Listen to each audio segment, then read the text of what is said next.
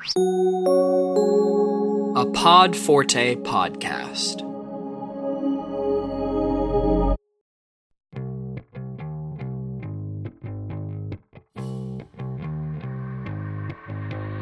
The Next CMO podcast explores topics that are on the minds of forward-thinking marketing executives, from leadership and strategy to emerging technologies. And we bring these topics to life by interviewing leading experts in their fields. The Next CMO is sponsored by Plana, makers of the world's first AI-based marketing leadership platform, and hosted by me, Peter Mahoney, the founder and CEO of Plana, along with my co-host, Kelsey Kraft. In this episode of the Next CMO podcast, we speak to Rachael Donnelly, the CMO of Experian Marketing Services. Experian Marketing Services provides consumer data, cross-channel media partnerships, and marketing campaign measurement capabilities to help you learn more about your customers and reach them across channels while making your marketing as effective as it possibly can be.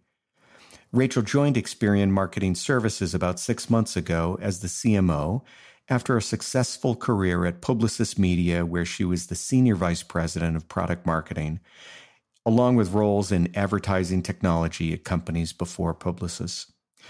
We speak to Rachael about her path to the CMO office, how marketers should think about their data in their marketing plans, creating a data strategy, navigating the changing rules and laws around data privacy and third-party cookie targeting, and where to begin to help establish a data strategy for your company. I hope you enjoy the show.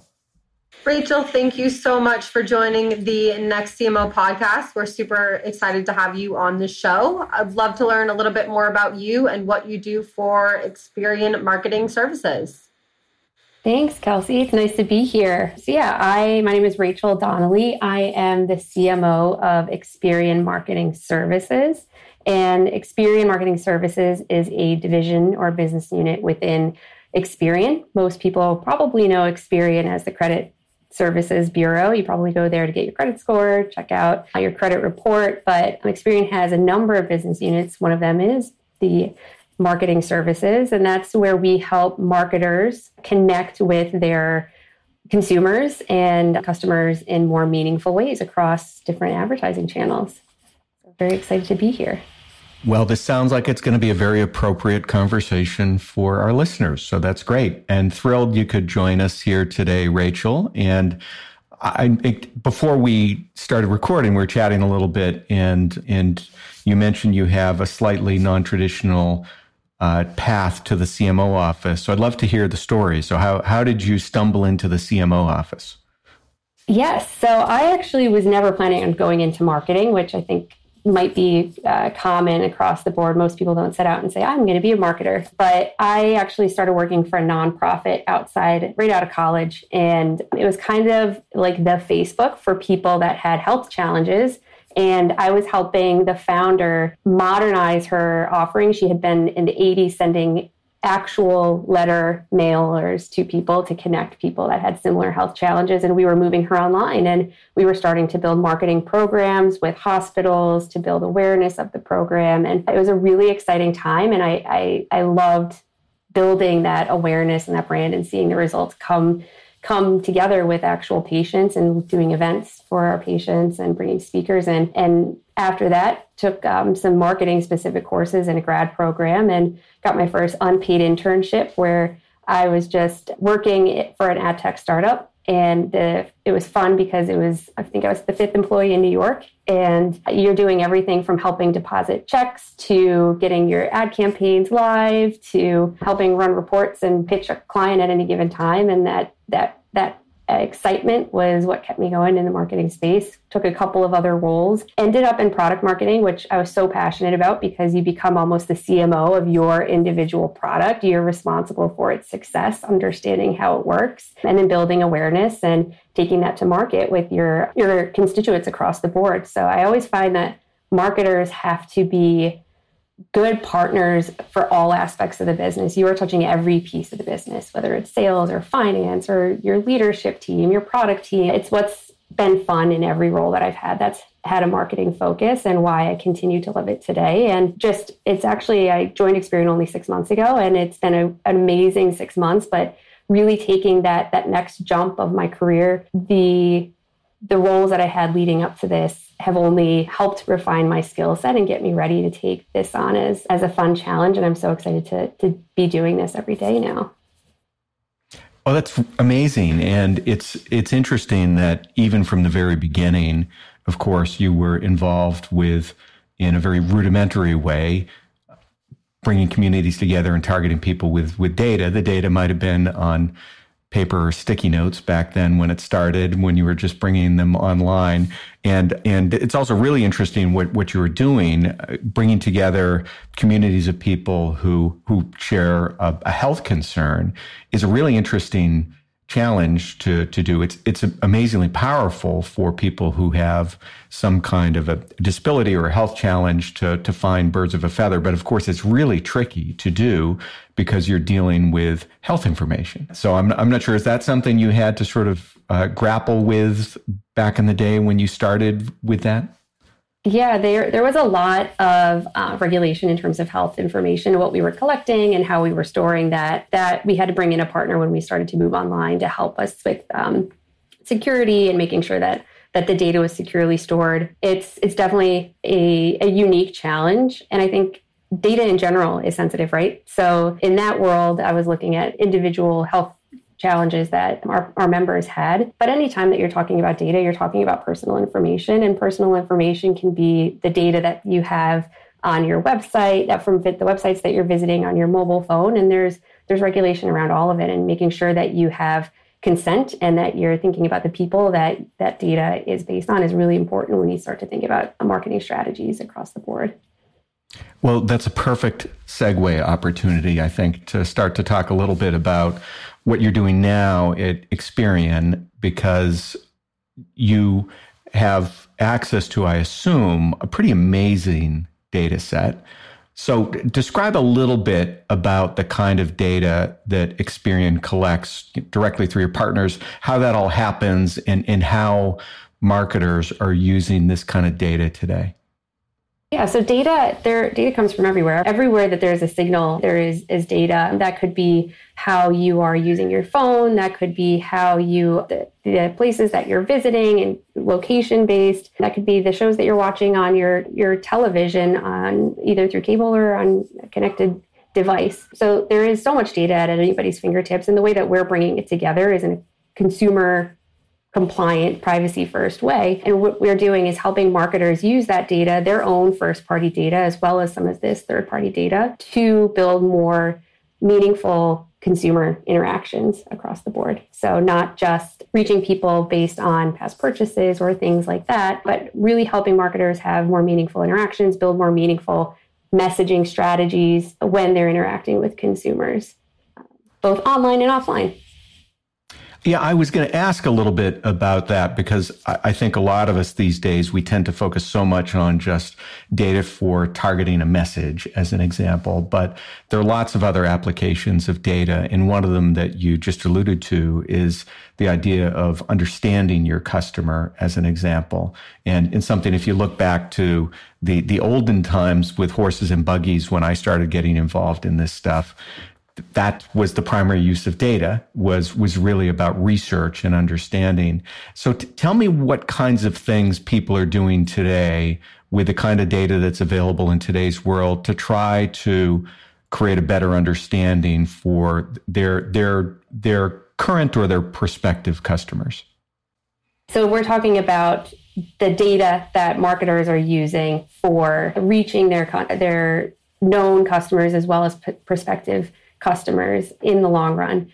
I think the importance of that data is what you know about your customers, but also maybe what you don't know about your customers, or what you don't know about potential customers, and using that data to inform your marketing strategies, whether it's from a prospecting perspective or an awareness perspective, whatever it is, or if it's actually identifying how you can better engage with your customers and give them better offers. Let's say marketers are using data across the board, whether it's from CPG clients to auto. There's just so much that you can be doing to have more meaningful messages with your audiences. Yeah. So, and it's interesting. I was going to ask you a little bit about your own marketing too. So obviously you're in a position where you market to a bunch of marketers, which is interesting sometimes. So how do you start to think about and apply data to your marketing? Clearly, it's not a direct-to-consumer B2C model, but I'm sure you incorporate data into the way that you market today. Yeah, I think what's really important, not just from a targeting and a messaging perspective, is using data to inform your marketing strategy in general. So as I said, I've only been with Experian for about 6 months, and we're really looking at the history of marketing as it's existed within Experian Marketing Services specifically, and really trying to learn from the information that we have, the type of people that are coming to the website, what they're looking for, what type of content they're engaging with, so that we can build a much more informed data-driven marketing strategy going forward. We also are bringing together 2 brands. So we have Experian Marketing Services, and we recently acquired Tapad about a year and a half ago. And they exist in very different ecosystems when you think about who they've been serving traditionally. Tapad is digitally focused. Its core customers are other ad technology platforms, really helping to connect online identity resolution for marketers, where we look at the Experian Marketing Services set of customers. It's a lot of traditional brands, and they're used to working with a lot of offline data. So bringing those customers together and really understanding how we can start to message to them holistically is a unique challenge. So being able to look at performance data and customer engagement is really important for us as we start to set the foundation for our new strategies. So I want to zoom out a little bit here because I'm really curious on, over your 6 months, what are some of the biggest changes that you've seen, high level overview of some of those marketing strategies that you are starting to implement or have implemented so far? Yeah, so if we want to get high level, it's at the highest level, it's branding, right? So how do we go to market? What do we want to be thinking about? How do we build awareness for this joint value proposition that we now have as a business? And I think that's something that the market has been really excited about and looking to us for updates on, because we made the acquisition and they're excited about the prospect of the joint product offering. So at the highest level, we're building awareness and we're starting to connect with our customers in a more holistic way. Some of the super tactical things that we're doing at the same time is looking at how do we want to be represented from a website perspective? How do we want to be communicating? What is the brand that we're going forward with? And so our strategies right now are really around continuing awareness of both brands, while we're also doing things that are setting us up for a larger marketing strategy down the line. So brand research, understanding sentiment and awareness, starting to do some market research in the space to really understand how we will be most effective in communicating with our audiences going forward. We're also doing digital campaigns, search. We are starting to run our first SEO campaigns right now. So it's really almost building the process from the ground up, which is a lot of fun. It's also something that I've, in my years leading up to this role, have loved about kind of the startup, nonprofit world, as well as coming into bigger organizations, that I really like to be able to dig in and get sink my teeth into a big problem and solve it. That's great. And tell me a little bit about when this acquisition was made. When did you guys do the acquisition? The acquisition was in November of 2020. So okay, right so after it's been the pandemic. A little over a year. Yeah. Yep. Yeah. Well, yeah, and right in the middle of lots of things going on, obviously. And it's interesting because, so in my history, my last CMO role, we did 100 acquisitions while I was there, which was insane. And I can tell you that our brand integration was mixed in how we executed that. In some cases, it was really well done. We did a lot of work. It was very thoughtful. In other cases, we had things that were hanging on forever. And so have you dug into that yet? It sounds like you're starting to think about sort of the brand evolution in what you do with now the combination of these things. But what inning are you in now when it comes to sort of moving toward a new integrated brand and brand message for the combined capability? Yeah, I think we're probably in maybe the second inning. When I first started, I had an opinion of how I thought things would maybe shake out. And I think everybody has their opinions, right? It's when you're bringing two businesses together, you have their cultures that you're also bringing together and the people. And so people want to feel that they're bringing the best of both businesses. In our instance, we only had one acquisition that we're bringing together, but everybody wants to bring their best foot forward and they don't want to lose the core of what makes them unique and special, especially from the broader business. So it's not just about the brand names, but it's about the people that are behind the brands and helping to bring them along for the ride. So first couple of months, I had a feeling of what I imagined what would happen with the brands. And I was really on a listening tour. So really hearing about what was important for both of the businesses as we started to go on this journey. And we're now engaging with a couple of agencies and doing the research so that we can have a more data-driven approach. So we're starting to see those initial findings from both our qualitative and our quantitative research studies. And that's starting to inform, I think, the broader collective of how we're going to be going forward. Probably over the summer, we'll be a little bit further down in the process, but it's very much about bringing the collective business as one business, one Experian Marketing Services going forward into the future. And we're really, really excited for the findings and being able to start to implement some of the work that comes out of it. Yeah, and obviously you've got a pretty powerful parent brand, and you're doing a really good job, of course, with that association. The marketing services is part of big Experian, and there has to be a huge amount of equity there. So I'd assume that there would be a fair amount of leverage from Experian just because it's so powerful. And with this, your audience too, especially, I think every marketer on the planet should know who Experian is.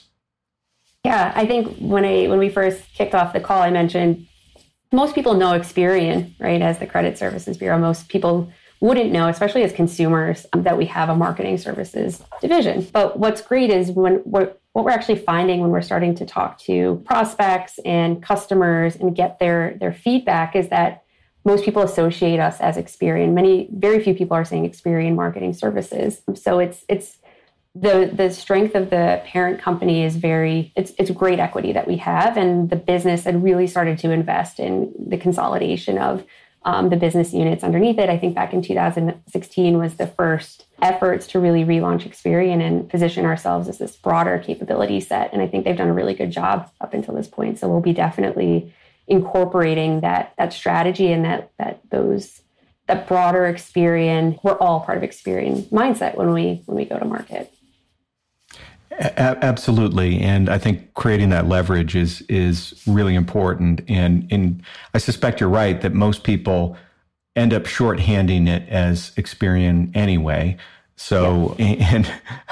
Why not go with it and at least, make it easier for your customers to figure out how to communicate with you and and ultimately, if they just have a different kind of perspective of what Experian does, and Experian is now this broad set of services that is really interesting. All right. Well, I'll try not to nerd out too much about this stuff because I get really excited about it, but I don't want to go too far down that path without going down a slightly different path that I wanted to make sure that we touched on as we were chatting about a little bit earlier. I think our listeners are all grappling with the sort of changing landscape around data, around third-party cookies, around how they can use data appropriately to target, to do research, et cetera, in sort of the new rules of the road. Help us understand how you think about it and how Experian Marketing Services actually may be able to help, I think, some of these marketers who are trying to think about how to deal with the new world order. And I think what's unique is that Experian Marketing Services is marketing to marketers, but at the end of the day, these marketers are marketing to consumers. So even as B2B engagements that we have with our actual customers, they can think about the way that data affects them as a person, right? And the usage of their data. Over the years, we've seen a number of changes kind of coming into our landscape where we have kind of the cookie apocalypse where cookies are going away. We have changes in the way that data is tracked on browsers or in your mobile phone. The most recent iOS updates defaulted from mobile tracking. So there's also regulations happening, things like GDPR, CCPA. I think the only constant is that we know things are going to always be changing. And so that's why at Experian Marketing Services specifically, our focus is making sure that we are evaluating all data signals as equally as possible. We're not throwing all of our hats into one basket. I don't think that's the right approach for any marketer. Is you don't want to find yourself flat-footed when something changes. Change is the only constant that we can be sure of. So with the acquisition of Tapad, they've been doing identity resolution for years, and they just beginning of last year announced their cookieless device graph. So it's a way for marketers to resolve identity across digital signals that is not dependent on the cookie. Experian has a wealth of data that's mostly focused online, and we're bringing those assets together so that marketers can continue to have meaningful conversations and market in an effective way to customers across channels, online and off, but with privacy first, and thinking about what we know is going to be the evolution of data and data signal. And I think that's what's really important, is to ensure that we're helping our marketers navigate that uncertainty in the coming weeks, years, etc. So without a cookie, how do you think about sort of federating that data around an identity? Is it some kind of a unique identifier that is unique to Experian, that you sort of say this is likely a person, and this person has these zillions of attributes? Yeah, so there's so many different signals that we could be looking at. It could be location, so it could be Experian has what we call the LUID, which is Living Unit ID. It's an identifier that we have based on our understanding of people within a household. We can look at things like email. So if we're working with a client that has first-party data because their people are logging into their website, they have an email, we can connect that with other different identifiers in a privacy-compliant way that just allows us to either identify people that look like that consumer or ways that consumer might be behaving in other areas. So I think that the important thing is that there are so many different ways that we could do it, whether it's first, second, or third-party data. Well, and in fact, it's a really important point that you just brought up, Rachael, the idea of sort of augmenting, appending, enriching that you have as first-party data. And obviously, if you have first-party data for things like emails for consumers, of course, and understanding how to enrich that, to understand, to either target, again, using your own first-party data or just understand the customers more is really important. I suspect that most CMOs should be working through their data strategy right now. If they aren't already, they should initiate that. Because the reality is the landscape, as you mentioned, is shifting around data, around how we can use data in a legal and privacy safe way. And with that in mind, I think people really have to understand what are they doing and sorting with that. And is that something you ever help clients help with their overall data strategy and figure out what they should be doing with around collecting and appending and enriching data? Yeah, so I think when it comes down to data strategies can be massive, right? There's so many different aspects of data that you could be looking at from a business perspective. When we talk about customer data, that's something that we can help marketers navigate, especially the continuous change that the industry is having. So it's really important that marketers understand what data they have and understand what they're trying to do with that data. How are they going to be using that data, whether it's for growing their audiences or messaging them more effectively, et cetera. I think that the audience insights that Experian offers is what do we think we know about people? What do we think we know about what they're interested in? And how can we help marketers use that information to have more meaningful interaction, a more meaningful message, a more meaningful customer journey at the end of the day with their customers and their prospects to really grow return on their business? So I guess given these changes with privacy and data and all these regulations, how do you see marketing strategies evolving in the next 6 to 12 months? I think in this next 6 months, probably they're not going to be changing that much just yet because cookies go away. I think they're slated to go away at the end of the year, beginning of 2022. So I imagine that short term, the strategies aren't changing that much, but what a lot of marketers are doing right now is starting to think about how they can start to change their data infrastructure for the future. So that's really where the consulting comes in and helping understand the data assets that brands have on their customers and what they want to do with it in the future, knowing how data is changing. Something that we're seeing a lot of right now is the concept of safe ways to share information across businesses, whether that's from a measurement perspective or whatnot. And so clean rooms start to come up in that space. That's something that a lot of marketers are integrating into their broader enterprise technology strategies through different partners, helping to navigate that space and make sure that either our technology or we're there to help connect data in a privacy and compliant way in those environments. So for our listeners, can you explain a little bit about what a data clean room is and why you would need one, et cetera? Sure. Yeah. Data clean rooms you can think about it as a room. That's why they're called the data clean room, where information is coming from two different parties that they don't want to share the sensitive information of that data. So you can bring together information from two places, use the clean room to anonymously connect that data, and then bring that back out to the respective parties, not in any sort of unidentifiable way, but it allows that data to be shared privately. It could be any sort of data. It could be really anything, not just consumer or marketing data. It could be anything. Yeah, and of course, there are a lot of reasons why you might do that. In some cases, it's a pending purchase data. In other ways, it's partnership kind of opportunities. You see a lot of that where two companies may want to partner and communicate to their joint customers. They don't want to share their customer list, of course, but it would be useful to understand, can we create a message that we can send to people who are customers of one company's product, who's also of the other one, or non-customers even, is sometimes a useful thing to do. So that kind of approach is definitely really interesting. So that's great. The co-marketing is definitely unique. Yeah, absolutely. So you're half a year in or so into this journey. So look ahead in your CMO role. What do you think you're going to be working on a year from now? So you're going to have answered all the questions around the brand integration that's going on here. Things are up and running. What do you think your agenda is going to look like a year from now when you're now 18 months into Experian Marketing Services as the CMO?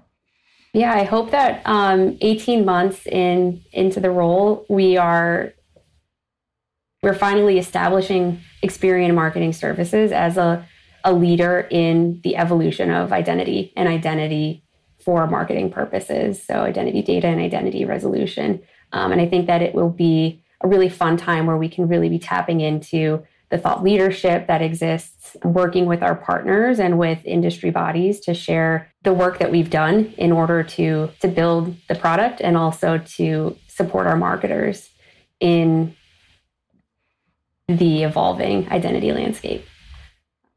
Well, that's great. It sounds like partnering with. I'm sorry. I was just going to say, it sounds like that would be a great place to be in when you get there. So that is exciting. So help our listeners understand. So if they're early in their journey of sort of getting their arms around a data strategy, is there a simple first step that everyone should take as they try to sort out how to navigate data in the next year or two? Well, it depends on the data. Again, there's so many different types of, if you are a brand and you are starting to look at data, one of the first things I would say is you probably need to make sure you have clean data. Clean data is the gold currency of being able to implement any sort of strategy, whether it's business or marketing. So I think the first thing you got to do is make sure you have clean data, because there are a lot of times that brands think that they do, or companies think that they do, and then they can't actually make sense of it. Your strategy is only going to be as good as your data at the end of the day. Excellent. Clean data. That's probably a pretty good place to start. Believe it or not, we're wrapping up our scheduled time here and going to need to finish. And Kelsey will lead us into our closing question in a second. But before we do that, how should people find more information about Experian Marketing Services? Sure. They can go to Experian.com/marketing-services. And we're right there on the website. You can also learn a little bit more about TapAd if you go to tapad.com. So check us out. Awesome. And we'll put those links in the show notes. So if people didn't write that down or know which direction the slashes are in and dashes and things like that, They can just follow the link in the show notes. That's probably a little easier. Great. Well, then with that, I think over to you, Kelsey. Rachael, this has been great. And I loved how you touched upon kind of your journey to the CMO role and how it's pretty common that not many people expect to be a CMO. So given that, what advice would you give to those that are, aspiring to be a CMO or currently a CMO? I think it is, don't be afraid to ask questions. It's really hard to market something if you're not entirely sure what it is, either from a technical perspective or a vision perspective. Always ask questions. It'll just help you at the end of the day. It'll help you get a seat at the table, and it'll make sure that the strategies that you're implementing are effective and efficient and on brand. Perfect. All right. Well, thank you so much for your time today, Rachael. We really appreciated it. Make sure to follow The Next CMO and Plana on Twitter and LinkedIn. And if you have any ideas for topics or guests, you can email us at thenextcmo@plana.com. Have a great day, everyone. Thank you, Rachael. Right. Thanks, Rachael. Thank you.